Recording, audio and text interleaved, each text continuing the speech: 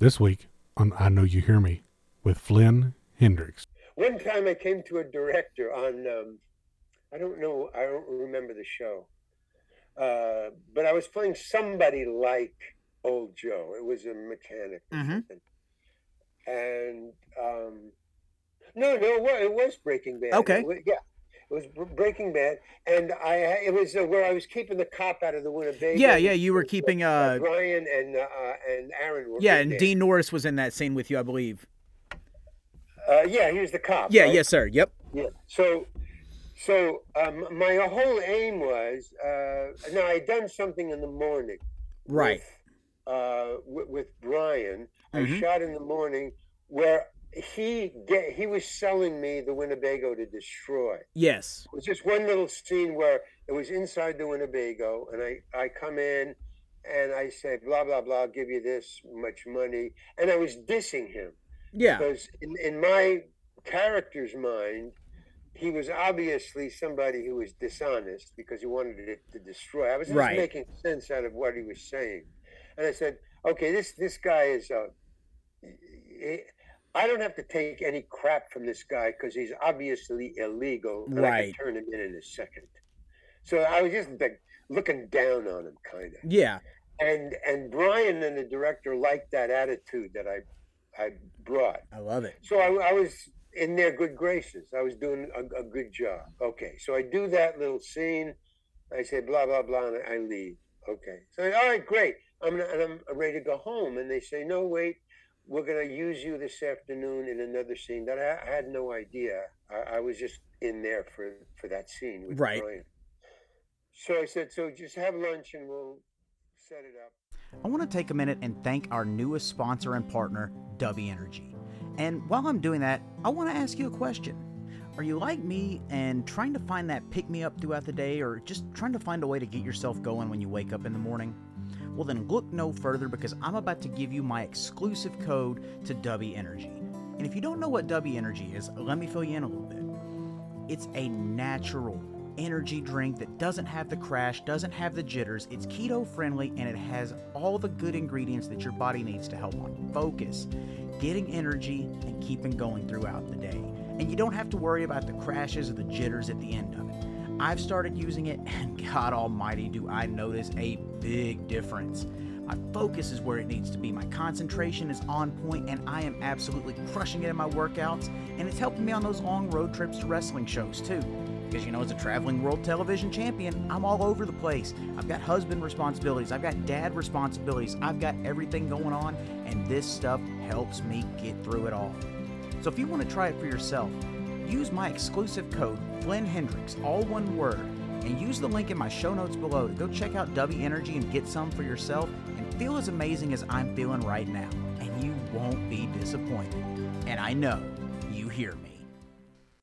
Hello, my name's Wilford Brimley, and when I'm not suffering from type 2 diabetes, I'm listening to the I Know You Hear Me podcast with Flynn Hendricks. All right, everybody, we are back for another week here on the I Know You Hear Me podcast, and this is Flynn Hendricks flying solo in the studio again, but you better believe that even though I'm flying solo, I'm bringing you a quality guest today, and I'll go ahead and drop a little bit of a spoiler. As we're recording this, it's a little bit after the series finale of Better Call Saul and the finale of the Breaking Bad universe as we know it, or so we're told.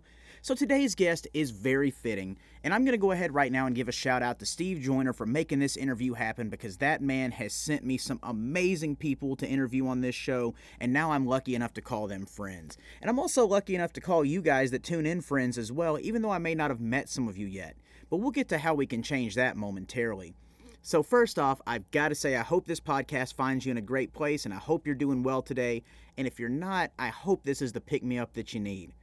And on top of that too, guys, if you haven't already, if this is your first time listening or you're a long time listener and just hasn't hit that subscribe button yet, what are you waiting for? Go ahead and hit it right now so that you don't miss any of the quality content that I'm going to continue to bring you each week.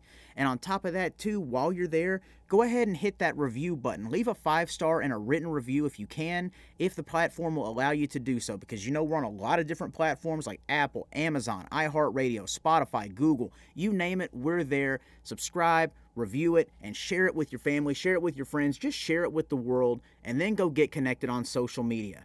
And on top of this too, man, let's go ahead and talk about the merch and how you can continue to support this show. A lot of people have already been picking up shirts. We can ship them to you directly, or if you catch me at one of my con appearances or a wrestling show, you can get them there. I can even ship to you directly from my wife's Etsy shop, because I know you heard that advertisement at the start of the show. Decals by Ken's on Etsy. You can buy a shirt from there and use the promo code Flynn for 10% off. And on top of that, too, if you need some awesome decals or vinyls, or you need a logo that you need printed out, she's the one to take care of you, and that discount code Flynn will get you 10% off there as well. So do me a favor and go check her out, because you know I use her stuff. I've said it here on this show, and I want to make sure that if you're needing some vinyl, some monograms, some decals, whatever it may be done, we get you to the right place. But guys, if you want to support the show, by all means, get the shirts. Get a picture. Get an animated 8x10 drawn by former guest of this show, Katrina Pacina. I'll sign it. Jeff will sign it if it's the animated one of me telling him to get out of the studio, which right now he hadn't come back, but we'll deal with that later. But if you get that, or if you want a voicemail done for you in one of my character voices, if you want me to cut a wrestling promo on you, whatever you want to do, or if we meet at a con and we take a picture together, once you get this merch, or once we take that picture, tag us on social media. We'll shout you out on there. We'll shout you out on the podcast. And a portion of every sale that we make is going to go to the Nashville Humane Society. So that is a win all the way around. And on top of that, too, guys, another win. As this audience is growing worldwide, if you have events, products, services, anything you want to get out to that growing audience, check out my information in the show notes. Get in my email, use the subject line advertising, and I will get your word out there. I will get you prices and information on the different packages I offer and how I can help promote.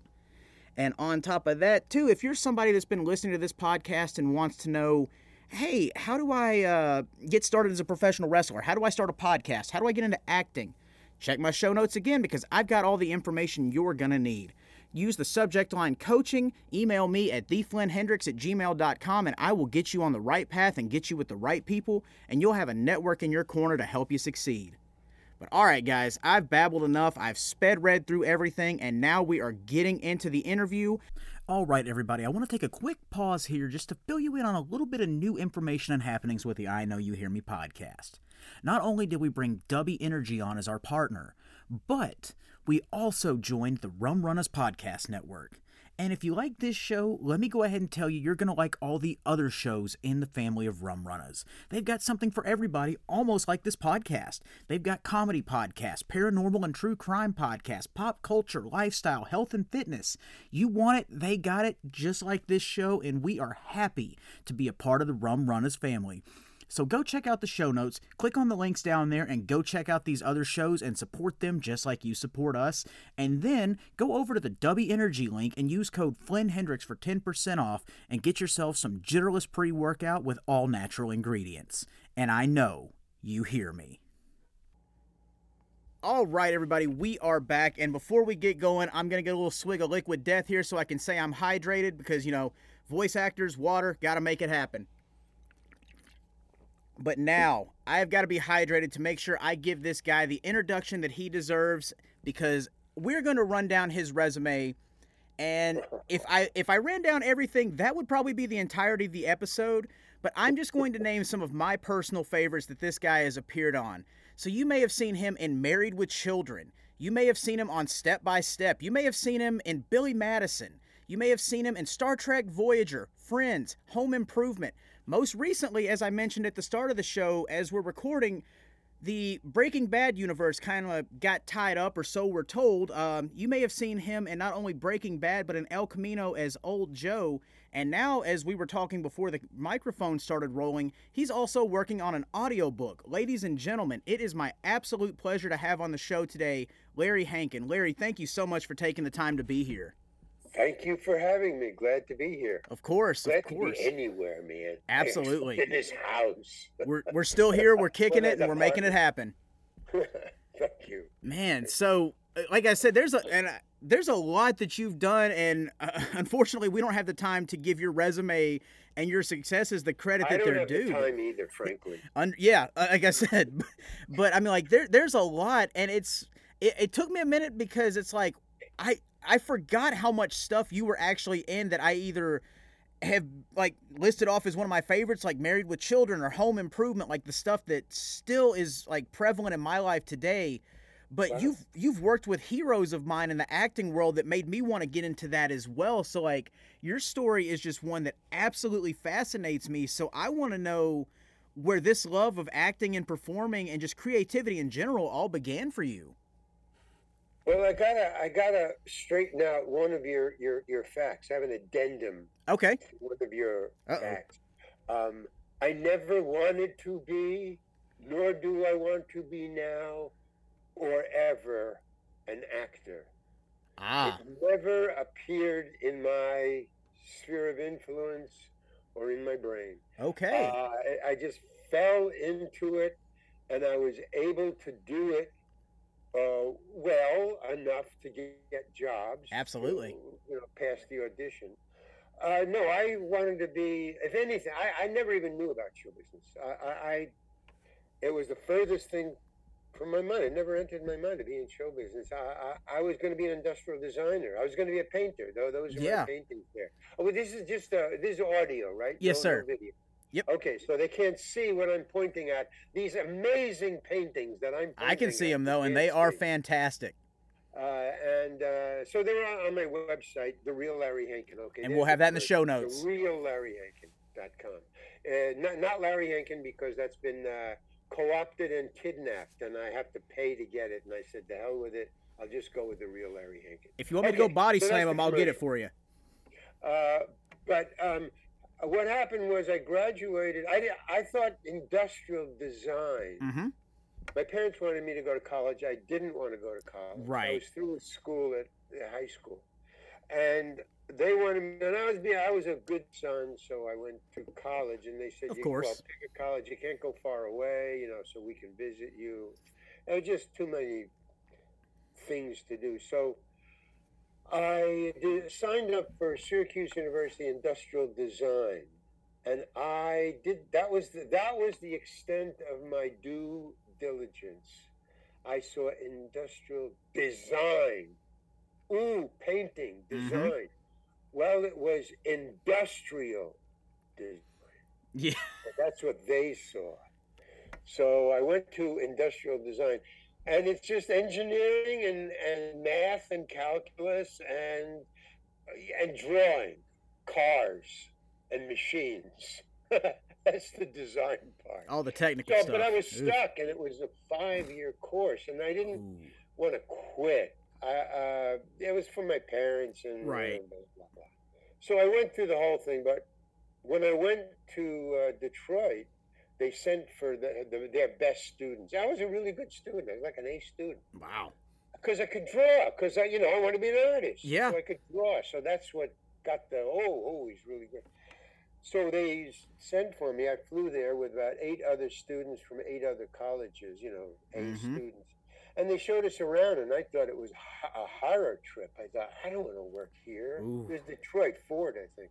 But they're all the same. They're like campuses. They're huge, man, Mhm. these corporations. So I said no, and when I flew back to the college, Syracuse, I went to my best friend, who was Carl Gottlieb. Now, he wanted to be a writer. He wrote Jaws, all the Jaws movies. Yeah. So Man. I said, where are you going? He said, Greenwich Village. I'm going to be a writer. I'll sign up for a newspaper or something, So I said, hey, you want a roommate? I don't want to go to Detroit, man. So I just told my parents, okay, it's over.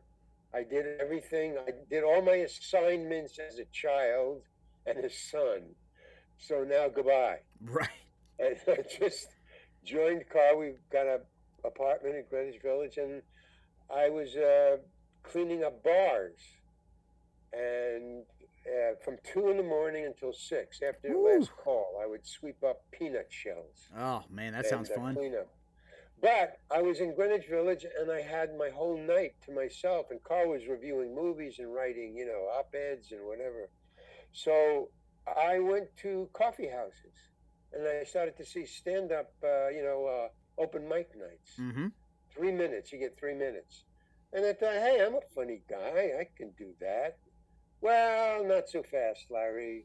Not so fast.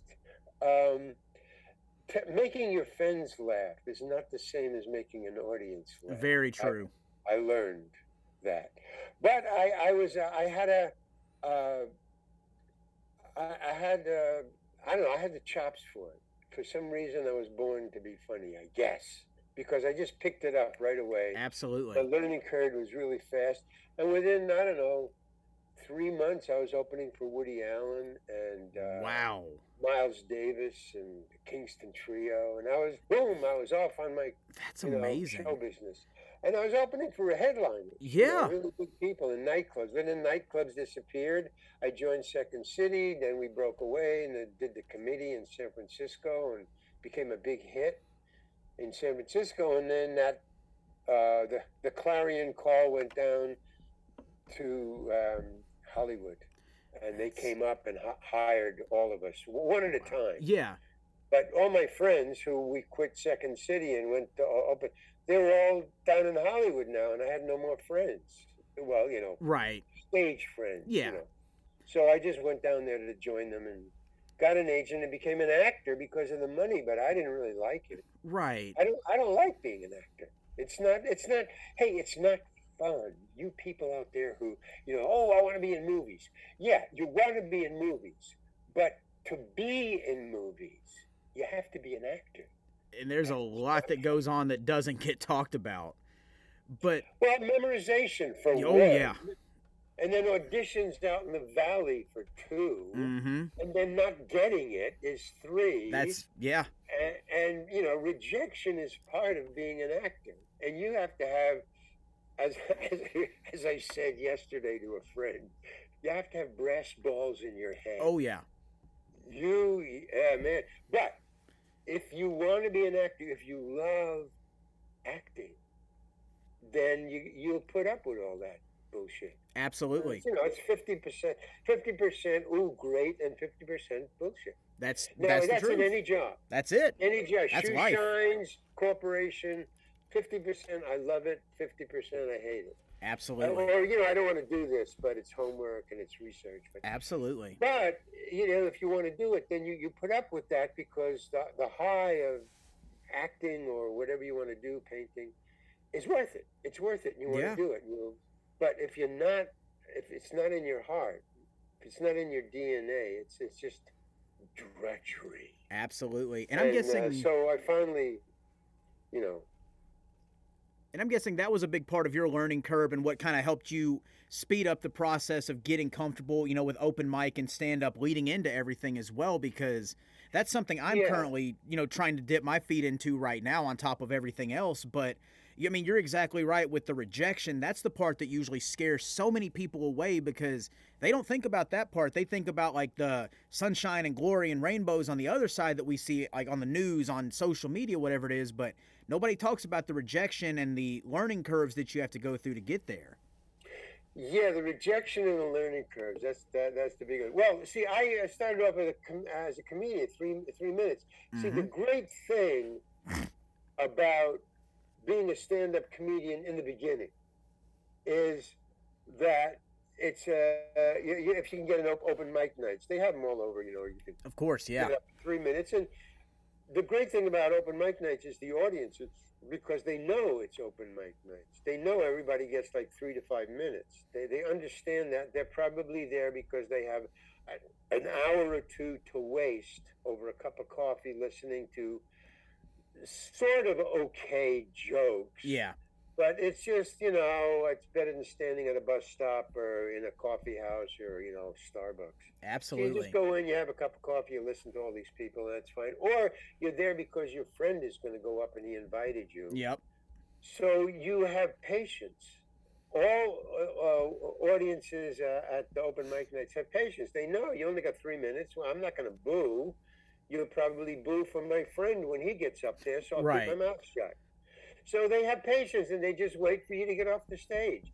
So even though it's rejection, it's silent. Nobody says, "Hey, get off the stage," or I'll punch you, or throws a tomato or whatever it may be. Yeah, and I would get that. Well, the open mic nights were fine, so I got through that. And then I had that was the learning curve, and then a manager came in and said, "Hey, you want a manager?" Yeah. Well, you got one, okay. And I say, oh, well, I told my friend, well, I got representation. That's why we were all in Greenwich Village for Yep. representation, not to be famous, not for money. Representation, so you can get booked in the big Absolutely. time. So a guy came in and said, "You want a manager?" I said, "Yeah." He said, "If anybody asks, you got a manager. What's your name?" "Jack Rollins." "Okay, I'll remember that. Goodbye." And when I said that to other comedians who were, doing the open mic night, said, "You got Jack Rollins?" I didn't know who Jack Rollins was. Right. Do you know who Jack Rollins is? I've No. heard the name, but I've heard the name, but in you don't passing. Don't know anything about him. No, sir. Woody Allen's manager. So he had like, He had the who's who. he was, yeah, he was cool. So he also discovered a lot of, a lot of great comedians and a lot of great actors and singers and stuff. Absolutely. Yeah, he was big time. I didn't know that, but I got it. So he helped me along, blah, blah, Right. blah. But once now you're booked. He started me off with Woody Allen because he was handling Woody and Woody was becoming famous. So I would open for Woody. And that was fine because there are audiences that come to laugh. They don't come to hear music. They want to laugh. It's weird. They're weird. They're just like audiences who go to music concerts. Right. They want to laugh. So, Woody, they want to laugh. So I'm a comedian. They laughed at me too. Well, that was in the beginning. But then when people just came to hear Woody and laugh at Woody, then I didn't get any laughs. I would open for him, Yeah. but they were waiting for Woody. Right.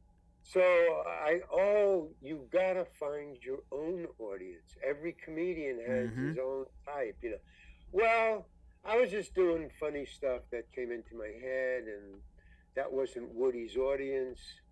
That was my, So, and then I started listening to Lenny Bruce and Richie Pryor and George Carlin, which are the critical thinking comedians. Oh, yeah. And that's when I started to be pulled off by the police because I was talking about religion and sex and drugs and rock and roll. All the no-nos of today, subjects. Yeah.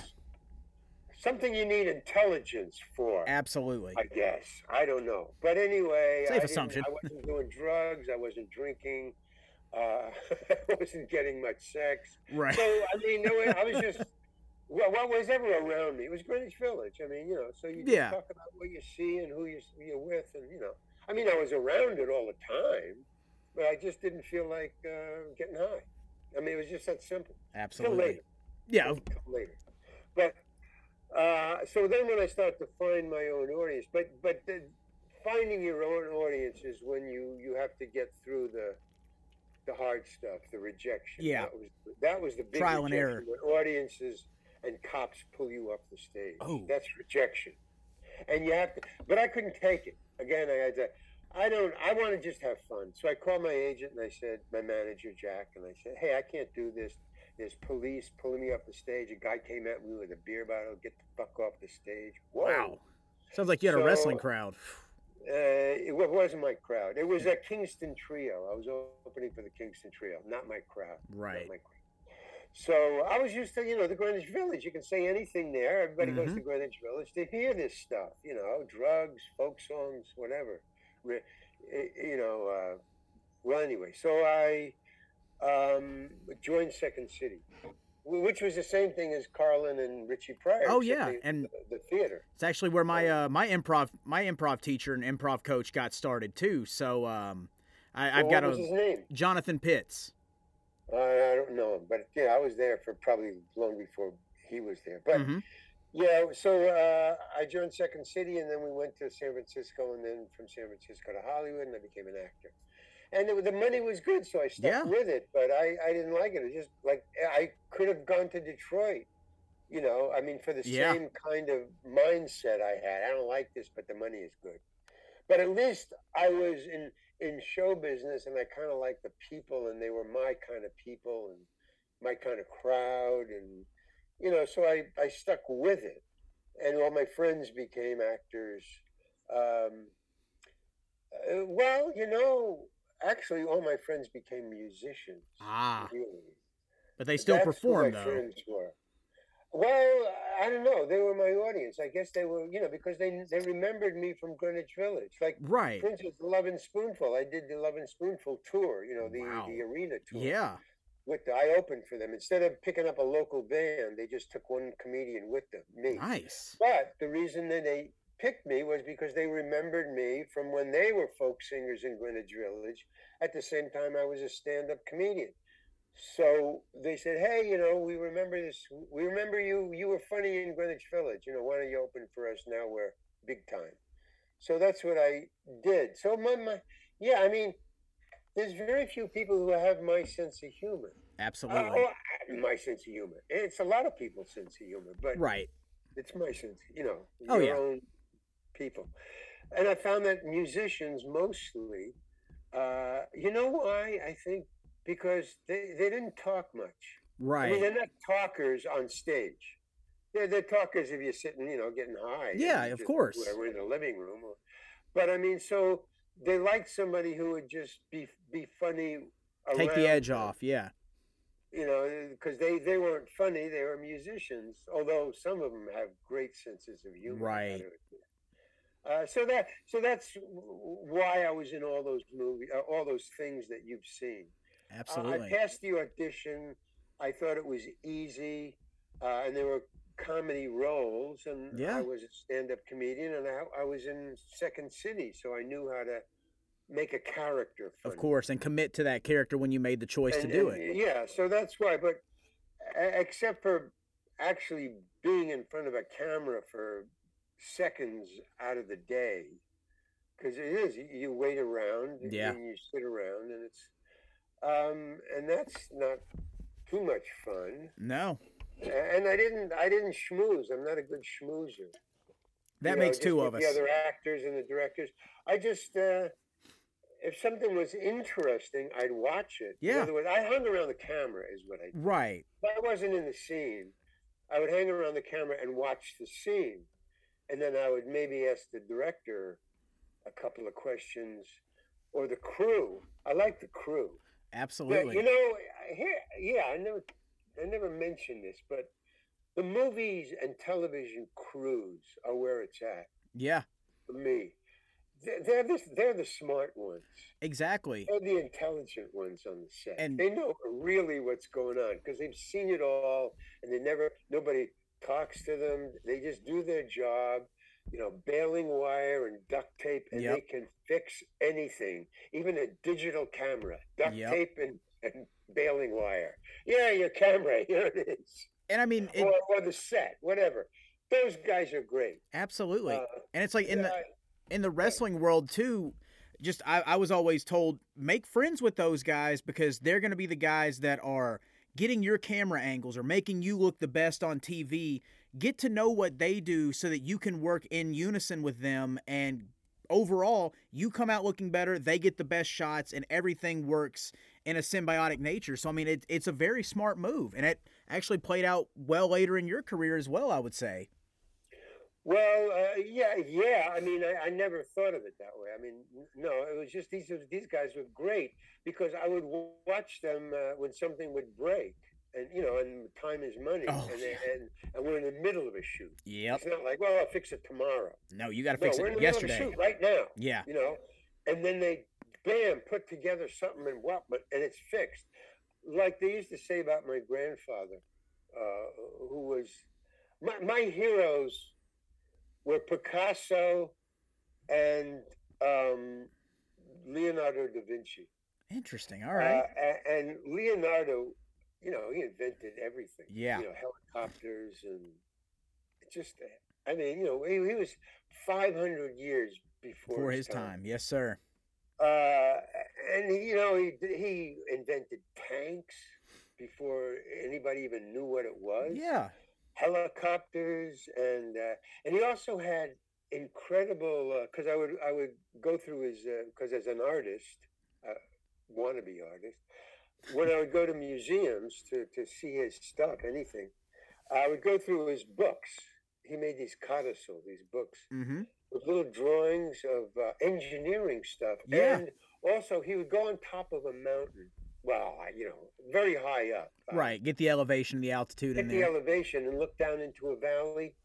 And then he would make sketches of the little town down in the valley. And his sketches, his little drawings in these books, were incredibly accurate and tiny. I mean, he'd draw the windows on the houses of things that were miles and miles down and away, like a bird's eye view. So the point, and my uncle would do the same thing. That they said that he didn't fix anything. He just made it work. Right. That was the crew on a movie. Oh, that's brilliantly said. They just made it work, and tomorrow you'll fix it. Yeah. Right now you need it, it'll work. Get across the finish line. Yeah. So that just blew my mind, man. Brilliant. I thought, this is probably what Leonardo was thinking. How these guys think. Absolutely. That's how Leonardo thought. You just Yeah. look at it and go, oh, well, if you do that and this and then put it there, that would be good. Okay. Absolutely. So I was fascinated with that. So that's, so I didn't talk to anybody. I was just following the crew or the cinematographer and the director. I would say, why are you putting the camera here? Or I thought the framing would be better over there. One time I came to a director on, I don't remember the show. But I was playing somebody like Old Joe. It was a mechanic or something. And no, it was Breaking Bad. Okay. It was Breaking Bad, and it was where I was keeping the cop out of the Winnebago. Yeah, you were keeping Brian and Aaron were and there. Dean Norris was in that scene with you, I believe. Yeah, he was the cop. Yeah, right? yes, sir. Yep. Yeah. So my whole aim was now I'd done something in the morning. Right.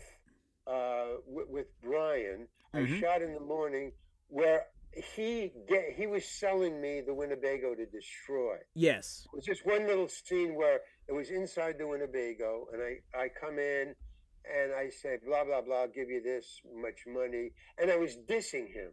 Yeah. Because in my character's mind, he was obviously somebody who was dishonest because he wanted it to destroy. I was just making sense out of what he was saying. And I said, okay, this guy is, I don't have to take any crap from this guy because he's obviously illegal. And I can turn him in a second. So I was just like looking down on him, kind of. Yeah. And Brian and the director liked that attitude that I brought. I love it. So I was in their good graces. I was doing a good job. Okay, so I do that little scene. I say blah blah blah, and I leave. Okay, so all right, great. I'm ready to go home, and they say, no, wait, we're gonna use you this afternoon in another scene that I had no idea. I was just in there for that scene with Brian. So I said, so just have lunch and we'll set it up. It's nothing. Don't worry about it. Okay, so I had lunch, and then I go in my dressing room. And there's this speech, an entire page. It was a soliloquy. And what it was to keep the cop out of the Winnebago. The private domicile. Legalese. Yes. It was all legalese about why legally he couldn't go into the Winnebago. I remember that scene so vividly. I have dyslexia, man. Oh, wow. It takes me a week to memorize a page. I can't do that. So when I looked at it, I freaked out, man. I go, understandable, yeah. Are you needing some decals made? Maybe some vinyl or monograms? Then you need to go check out my wife's Etsy shop at Decals by Kins. That's Kyns.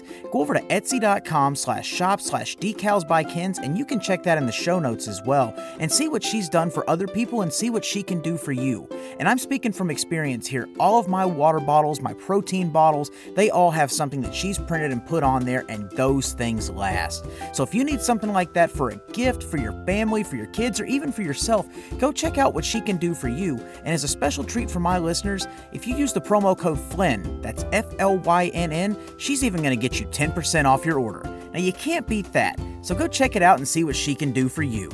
And I know you hear me. So but I wouldn't cop to it. I don't cop to anything I can't do. It's always yes. Can you ride a horse? Yes. Exactly. Yep. Can you take a bullet to the chest? Yes. Okay, let's go. So he said, so I see this thing and I go to the AD what is this? He said, oh, Vince Gilligan liked your audition tape so much that he asked one of the writers to write you a long speech to keep the guy out of the Winnebago. So, but you're up in 2 hours. I said 2 hours, and I started to freak out so much that the AD, which is a young kid about 20, or something, Right. he had to leave. I mean, he just had to get out of the. I was in a Winnebago, so he said, he goes, I got to get out of here. I got to go back to the set. I mean, he didn't want to hear it here. No, I can't do this, man. Oh man, who am I going to? I'm sorry, I got to go back. So I tried to memorize it, but I couldn't. But I wouldn't cop to it. Okay, so the point of this whole story is I go back to the director, and he says, "Okay, you ready?" I mean, because I did a good job in the morning, Yeah. so he's looking forward to. Oh, well, it's the same Of guy. course. All right, we're going to do this great, and it's a whole page, so it's going to be even better. So he said, "You ready to go, Larry?" And I go, "Yeah," but very kind of, "No, I'm not." Right. Yeah.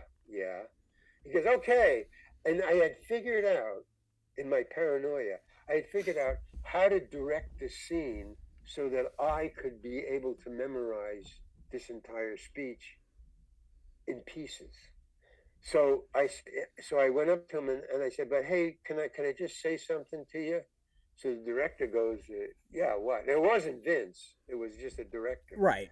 I said, I figured out how we can direct this scene. And he goes, "You figured out how to direct this scene?" I mean, it was just the incredulousness on his Not face. something you would expect to hear, yeah. Yeah, I mean, it's just like, well, who is this actor? All of a sudden I'm friendly with him, and he's telling me how to, what the, I mean, it was that kind of, and I thought, okay, I'm going to get fired, but I'm not going to admit anything.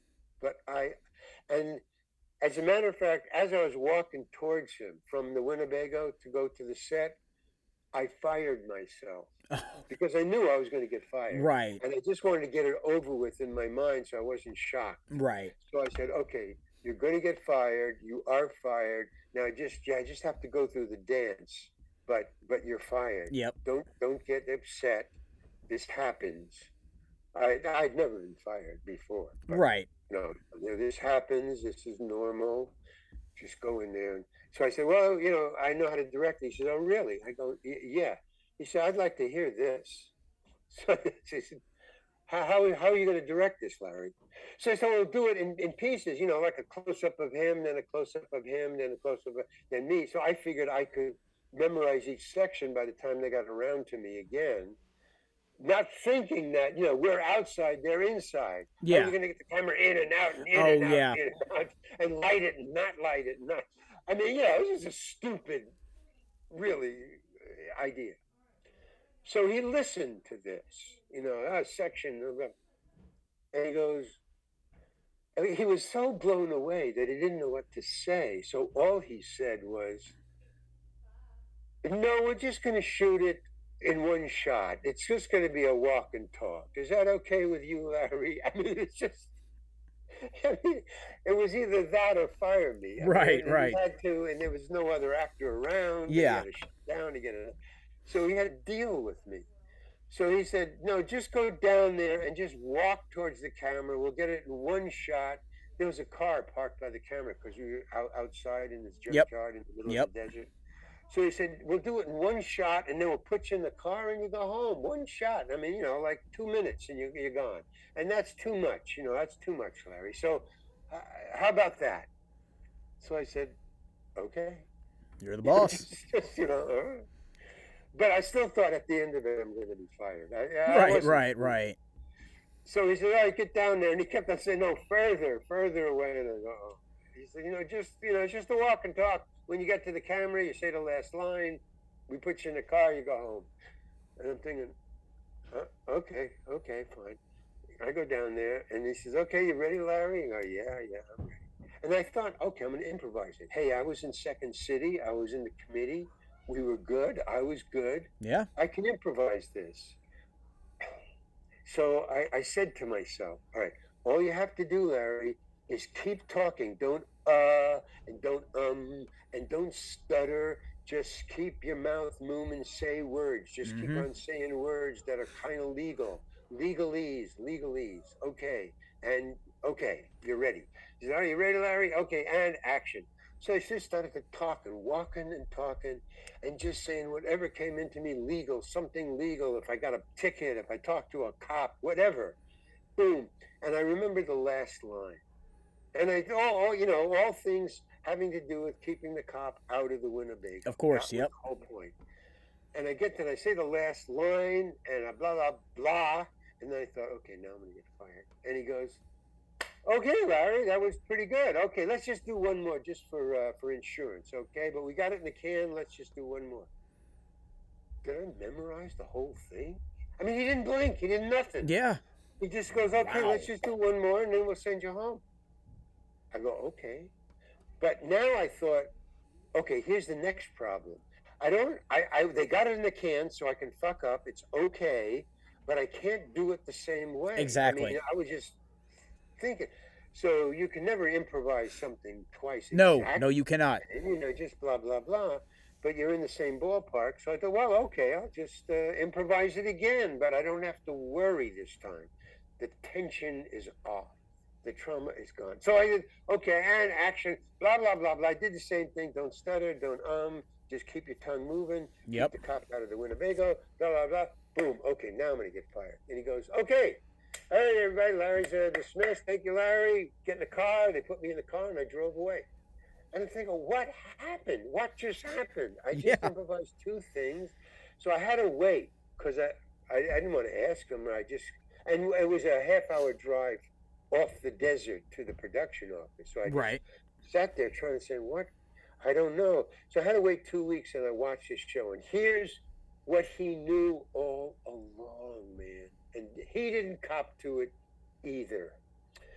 What he did was, and what I saw, and if you watch the show, it'll bear out if you watch it again, but there's no reason to. He took, first of all, I said, right before I started to do the first improv, I said to the script girl, there's a script girl and she takes notes about if you say the word wrong. Right. So I went over to him and I said, because I wanted to talk to the writer, I wanted to talk to Vince Gilligan as I was walking to do the first improv. I asked somebody, where's Vince? Because I wanted to tell Vince, I can't do this. Can I do it shorter? Can you write something shorter? So I said, I got to talk to Vince before I go on the set. And they said, he's not here. So that was out. So I said to the script girl, I said, did Vince write this? And she said, no, a writer wrote this. So I said, I want to talk to the writer. And she said, the director wrote this. Oh. And it didn't occur to me. Wow. I didn't put two and two together. So when I was improvising, he knew I was improvising. He wrote it. Right. I wasn't saying anything like what he wrote. So, but he didn't cop to it either. He let me go all through it and said, let's do it again. So even if I did put it together, I thought, well, why am I doing it again? I still am not going to memorize it. I mean, I don't have it. So yeah, I still couldn't figure out the whole thing. But when I watched it, I saw what he did. And he knew from the second sentence I said, because I knew the first sentence and I knew the last sentence. Right. I didn't know anything in between. But when I said the second sentence, he knew this guy's improvising it. And he let me go, and then he said, do it again. And what he did was, when he got in the editing room, he took my voice and he edited the voice into a perfect monologue that kept the cop out of the Winnebago. He took out all the stuff that didn't apply, my improv. Right. And then when he edited the scene together, they only kept the shots on Aaron, Brian, and the cop. And every time I said something that was near right or applied, one sentence, they would cut to me just saying the sentence. And they only did it 3 times. And it takes 2.5 seconds to say one sentence. So that's 6, somewhere between 9, I don't know, 3, 6, 9, somewhere around 9 seconds. I'm in the scene for 9 seconds. But the director knew from the second sentence I said that this guy's just improvising it. He doesn't know what the hell he's saying. But he just let it go, and I just let it go. Right. Nobody said anything, and I was in El Camino. Now, Absolutely. Vince knew because he had the finished script. Yep. The finished thing. So when I did El Camino and I went up on my lines in El Camino and Vince was directing and Vince wrote it, he knew I was going up on my lines. So he said, he stopped production. Oh, well, he stopped the scene. He didn't stop production. He said, okay, cut, because I was going up on my lines. He said, cut. Okay, we're taking a 10-minute break. I want to talk to the cinematographer. And then he walked over to me and he said, just go over there and get your lines down, Larry. And then he walked away. But that's why he took the 10-minute break, not to talk to the cinematographer. But he was kind. He didn't, blow it to everybody. He just said, and here's the other thing that was kind of he didn't know about, but was a gift. You mentioned before something about the camera operators. You never talk to them, and they never talk to you. They're not allowed to, by the way. Oh, really? A camera operator can't talk to the actors. They're not allowed to, because they can't give the actors direction. That's the cinematographer's. Right. In other words, if you're doing something wrong that's not in frame, that you're too far away or something, the cinematographer or the director can come over to you and say, you're going too far that way, or hold the cup higher. Right. They'll say, but the camera operators can't do that. They have too many directors, too many people talking to the actors. It's very confusing. So they never do that. So when Vince said, okay, I want to talk to the cinematographer, Larry, go learn your lines. It was the walk in El Camino. It's the walk around the El Camino car. I have this little clicker that I'm looking for the police signal. The tracker, yep. That. So I was walking around trying to find it. So I had this clicker. So, I hold the clicker higher. Okay. So he says, learn your lines. We're going, okay. So everybody walks away. The cinematographer is in the TV village in a tent, bullshitting about something. But the camera operators had to stay with their cameras. And Vince had set up 3 cameras on me. And one was to get a really good shot of me walking around without having to reset. So they, go on dollies and cranes and follow me around. And when I get to that side, they got a camera there already. Okay, so it's 3 cameras, 3 camera operators. When everybody disappeared, all that was left was me walking around, rehearsing my lines. Yeah. And the camera operators just sitting up there, watching. They had nothing else to do. So when nobody was around, they came over and they started talking to me. And what they were talking to me was, hey, when you come around here, you can do this and hold this a little higher because I can get a really better shot, So each time I went around to where they picked me up, that camera operator, you see why he was talking to him. He comes, I'm going to come around here. And they were giving me hints as to do it really cool for camera, which the cinematographer wasn't paying much attention to. They just wanted to get a shot of me walking around. Absolutely. I mean, it wasn't important to them, but it was important to the operators. Of course. They wanted a big shot.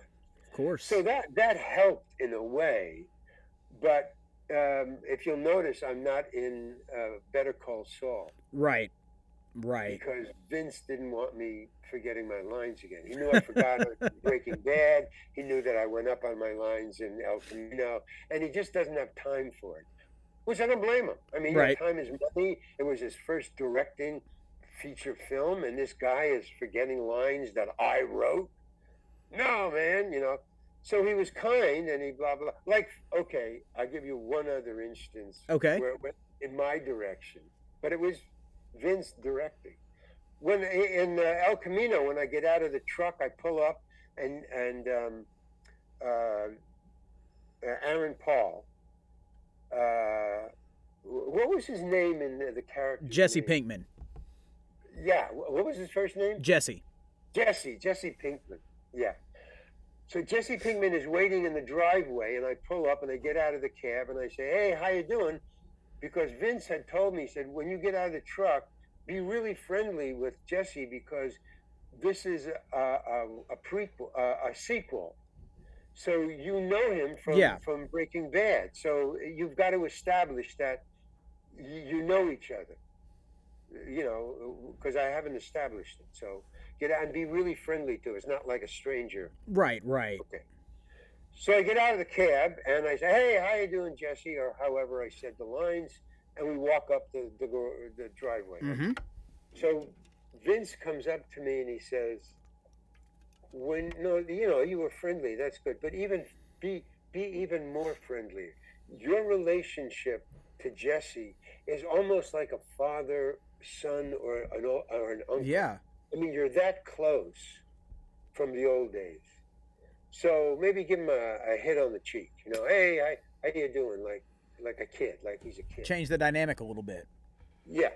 So, and it also cements a familiarity. Of course, yeah. Boom, you know. So so take two. I get out and I go, "Hey, hi, Jesse." No, I'm hitting one of the stars. You know, and so that's kind of weird, man. You generally never touch the star. Right. I mean, you know, when I was in with Clint Eastwood, I couldn't go up and slap him. What are you kidding? I wouldn't think so. Yeah, you know, so you don't touch him, you just talk to him. Okay. So I was very aware that I was slapping in the face one of the star of the movie. Mm-hmm. So I go, and I didn't tell him that. I forgot to tell him that. Then I am gonna slap you in the face. So I get out of the cab and I go, "Hey, hi, Jesse." Bam, and I just, you know, "Hey," so softly, you know, very softly. Right. Endearingly. And then we walk up, and then he goes, "What was that all about?" Aaron tells me, you know, what was that all about? I said, "Well, you know, Vince told me to, you know, slap you because we're friends." He goes, "Oh, Vince told you to do that." Yeah, okay, yeah, that's a good idea. Yeah, great, okay. So then I get back, and as I'm getting back in the truck, Vince comes over and he says, "No, that's like, no, hit him. I mean, yeah, don't don't knock him out, but you do it harder." Ow. He didn't say that. He said, "No, hit him harder." That was like, you're afraid to hit him. No, don't. Just you're thinking actor. No, you're old Joe and he's Jesse. Yep. Okay. So I get out there and I go, "Damn." You know, and Aaron goes, "What the fuck was that all about, man?" Understandable. Said, Understandably so. No, man, but you really hit me, man. Are you kidding? Woo. You want to do it again? No, that's it. No, I'm good. I'm good. Yeah, no, that's really great. So it's always in between the devil and the deep blue sea, you know. Right.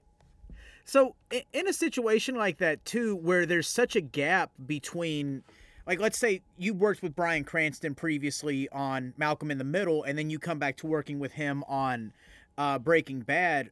Was there a catching up period? Was it like putting on an old pair of shoes? Was chemistry already there? Did it have to be rebuilt?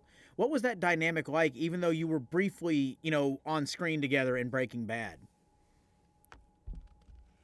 And in what was the name of the show? In Malcolm in the Middle as well. Malcolm in the Middle? Yep. So, okay.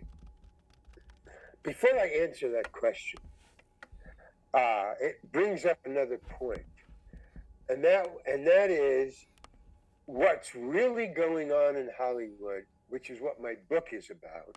Absolutely, and we're coming to that here too. And what you think is going on in Hollywood, which is what you just said. I didn't even know I acted with Bryan Cranston when I did Breaking Bad. I had no freaking idea. Wow. We did a movie years ago.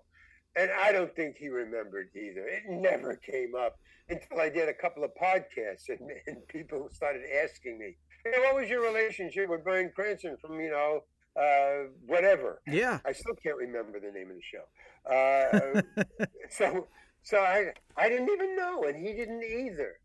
And it never came Wow. up on the set at all. And we became friends on the set, Of course. Brian and I. I mean, friends. I mean, we talked, when we You neither weren't one of us strangers. were on. Excuse me. You weren't strangers to each other. You spoke and you Yeah, I communicated. mean, we were in the same movie, so you're sitting around, or you're waiting to go into the scene. Yeah. So they're still setting up the lights. You're standing there, you talk. Hey, what about this? Hey, I saw you in that. No, I liked you doing that, and just So that never came up, but we were friendly enough where at one point I said to him, I said, you go, well, what are you doing next? Or, that kind of conversation. So I said, well, what I'm doing is I'm writing a screenplay.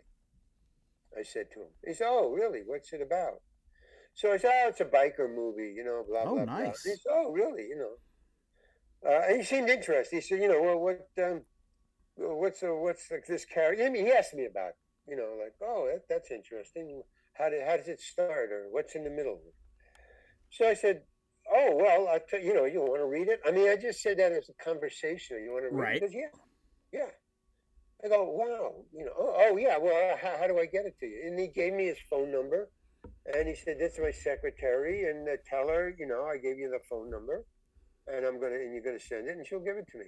Fascinating. That's So awesome. I wrote it down, and I thought, cool. And then about a month later, when I thought I had it together enough to send it to Brian, I mean, I don't even know if you remember that conversation, Right. but I had the number. So I called and I sent it, and she said, okay, fine, I'll give it to him. And about 4 months later, I get a phone call in my home.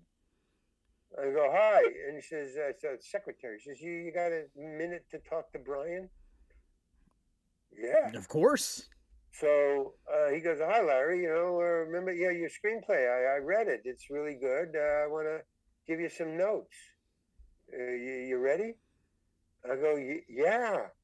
I'm going to get a pencil and paper. Of course, yeah. And he talked to me for about a half an hour, giving me notes, That's and I used them amazing. all.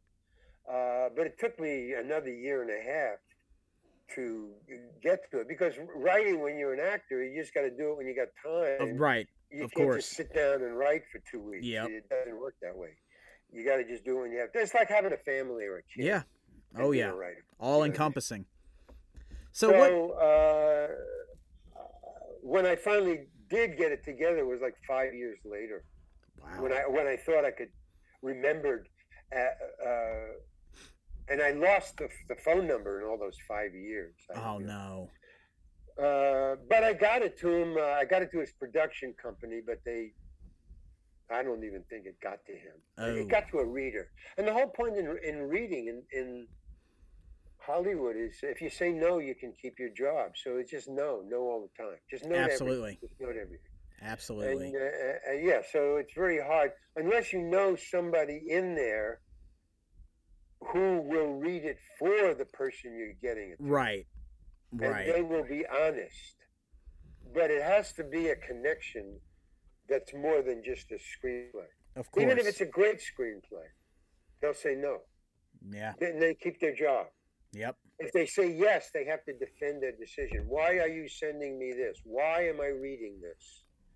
And you got to come up with really good answers. And no, and then that's the end of it. So I think that's what happened. Just somebody said no. Safe bet. And that kind of leads me to my next question, because I know you're tight on time today, and I don't want to hold you up too long. But what led you to wanting to write this book, especially too because you had expressed earlier about the dyslexia. How did that come into play? Did that kind of make you tepid to want to write the book? Tell me about how that process started and how that seed got planted. Well, I'm now making an assumption, so you tell me if I'm wrong. Okay. But from the questions that you're asking me, I'm seeing a pattern here. Okay. And that is, and it's an assumption that everybody makes. but yeah, is it true consciously that you're asking me if that, then this? In other words, you're assuming that I'm making connections and planning ahead. That, how does dyslexia get in with why did you write the book? No, each one is a separate thought. Right. I make no connections. That's dyslexia. Gotcha. I also have ADHD, Okay. which feeds that to dyslexia. So I make no connections as why I did one thing and another. You'd be there. Why did you paint that when you're an actor? I don't know. I wanted It had to. nothing to do with me being an actor. Right. I just saw a picture and I said, I want to paint that. Absolutely. So I said, I want to write a book. And I thought because I quit acting and I had nothing to do. I didn't know, I wanted to quit acting, so Right. I do what I want to do, and I do what I need to do. Of course. But what I want to do is not based on what I did. Right. It's based on what I want to do now. Yeah. And I had nothing to do, so I thought, well, I got dyslexia, I'm ADHD, I'll probably forget everything I've done in the last 40 years on the set, and I've been talking about it for years. Yeah. And telling acting stories to friends and cracking them up about, hey, you know what this director told me yesterday? So I thought, before I forget them all, I better write them down. Yeah. And I couldn't remember anything writing it down because dyslexia doesn't work that way. It works with memorization, not memory. Yep. You know the difference between memorization and memory is what you did that you remember. Yeah. Memorization is something that is given to you to remember that you just got to put out again. So it never regurgitate happened. it. Yep. You just Memorization never happened. Memory happened. I have no qualms with things that happen. But if you give me something to remember, forget it, because that's what I do. So I thought I better put all these things that are memories into a tape recorder. I called a friend who, like you, like a podcaster, and I said, can you record things over the phone?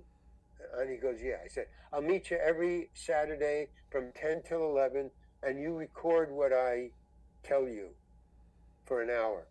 And we did it for 8 Saturdays, an hour, Wow. so 8 hours. And I just regurgitated all of the acting that I did for 40 years that were interesting. I didn't do everything. That would be, a Bible. No, this is 252 pages of the best things that I remember, of the quirky things, of the weirdnesses. No, there's things that impinged on my emotional memory. Where when that director said, oh, you know how to direct. Is that really true? And me thinking I'm going to get fired. Yeah. That's an emotional memory. I'll never forget that. The trauma that I was going through and trying to be calm talking to this director. So it was things like that all the way through the 40 years that I remembered and put in the book. And it's called That Guy because people say, oh, you're that guy. Yep. Who's in El Camino. That's why it's the title. But the subtitle is A Cautionary Memoir.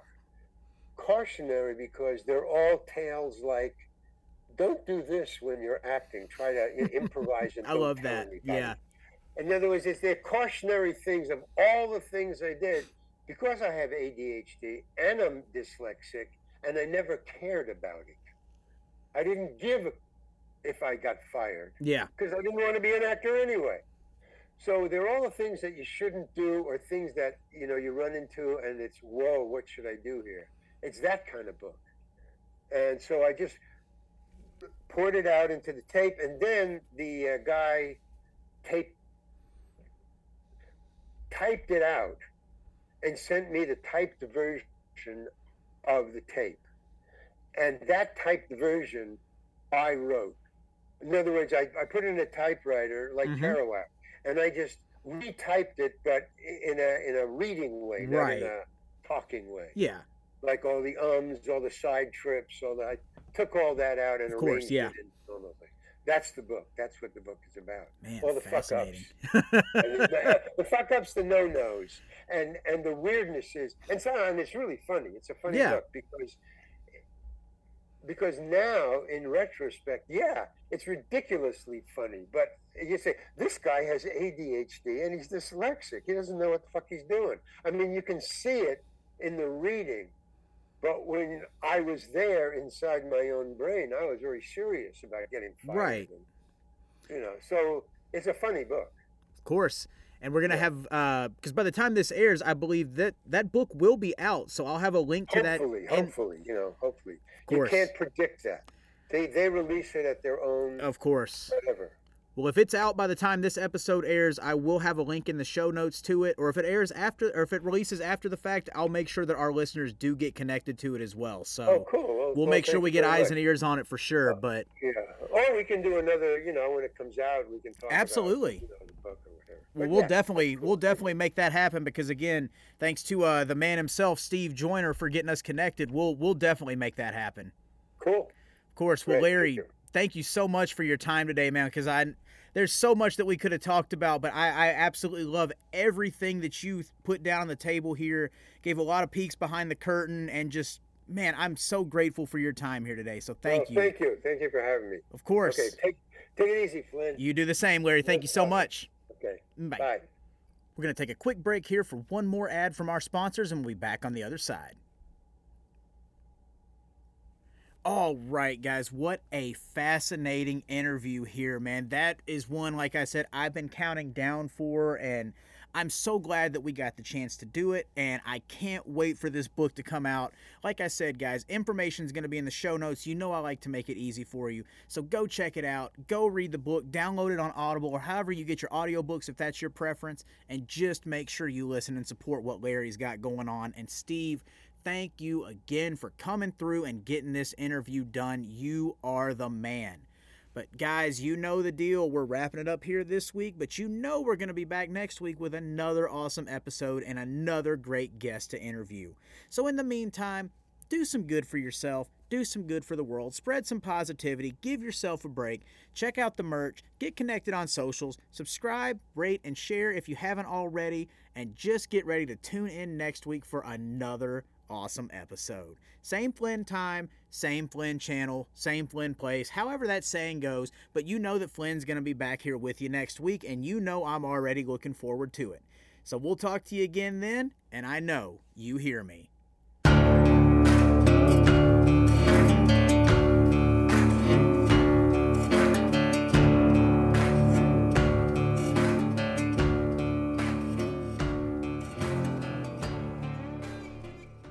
Are you needing some audio engineering done and you like the way this podcast sounds or the videos on our YouTube channel look?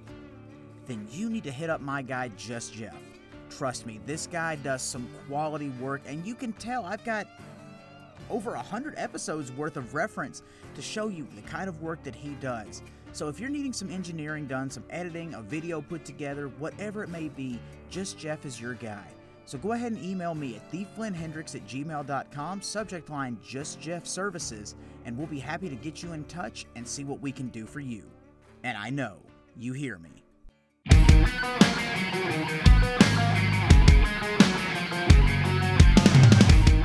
The I Know You Hear Me podcast is a presentation of Flynn Hendricks Enterprises. We thank you for tuning in this week, and we hope you'll check out our sponsors and advertisers. Make sure you check us out next week as we come back at the same time with another awesome episode.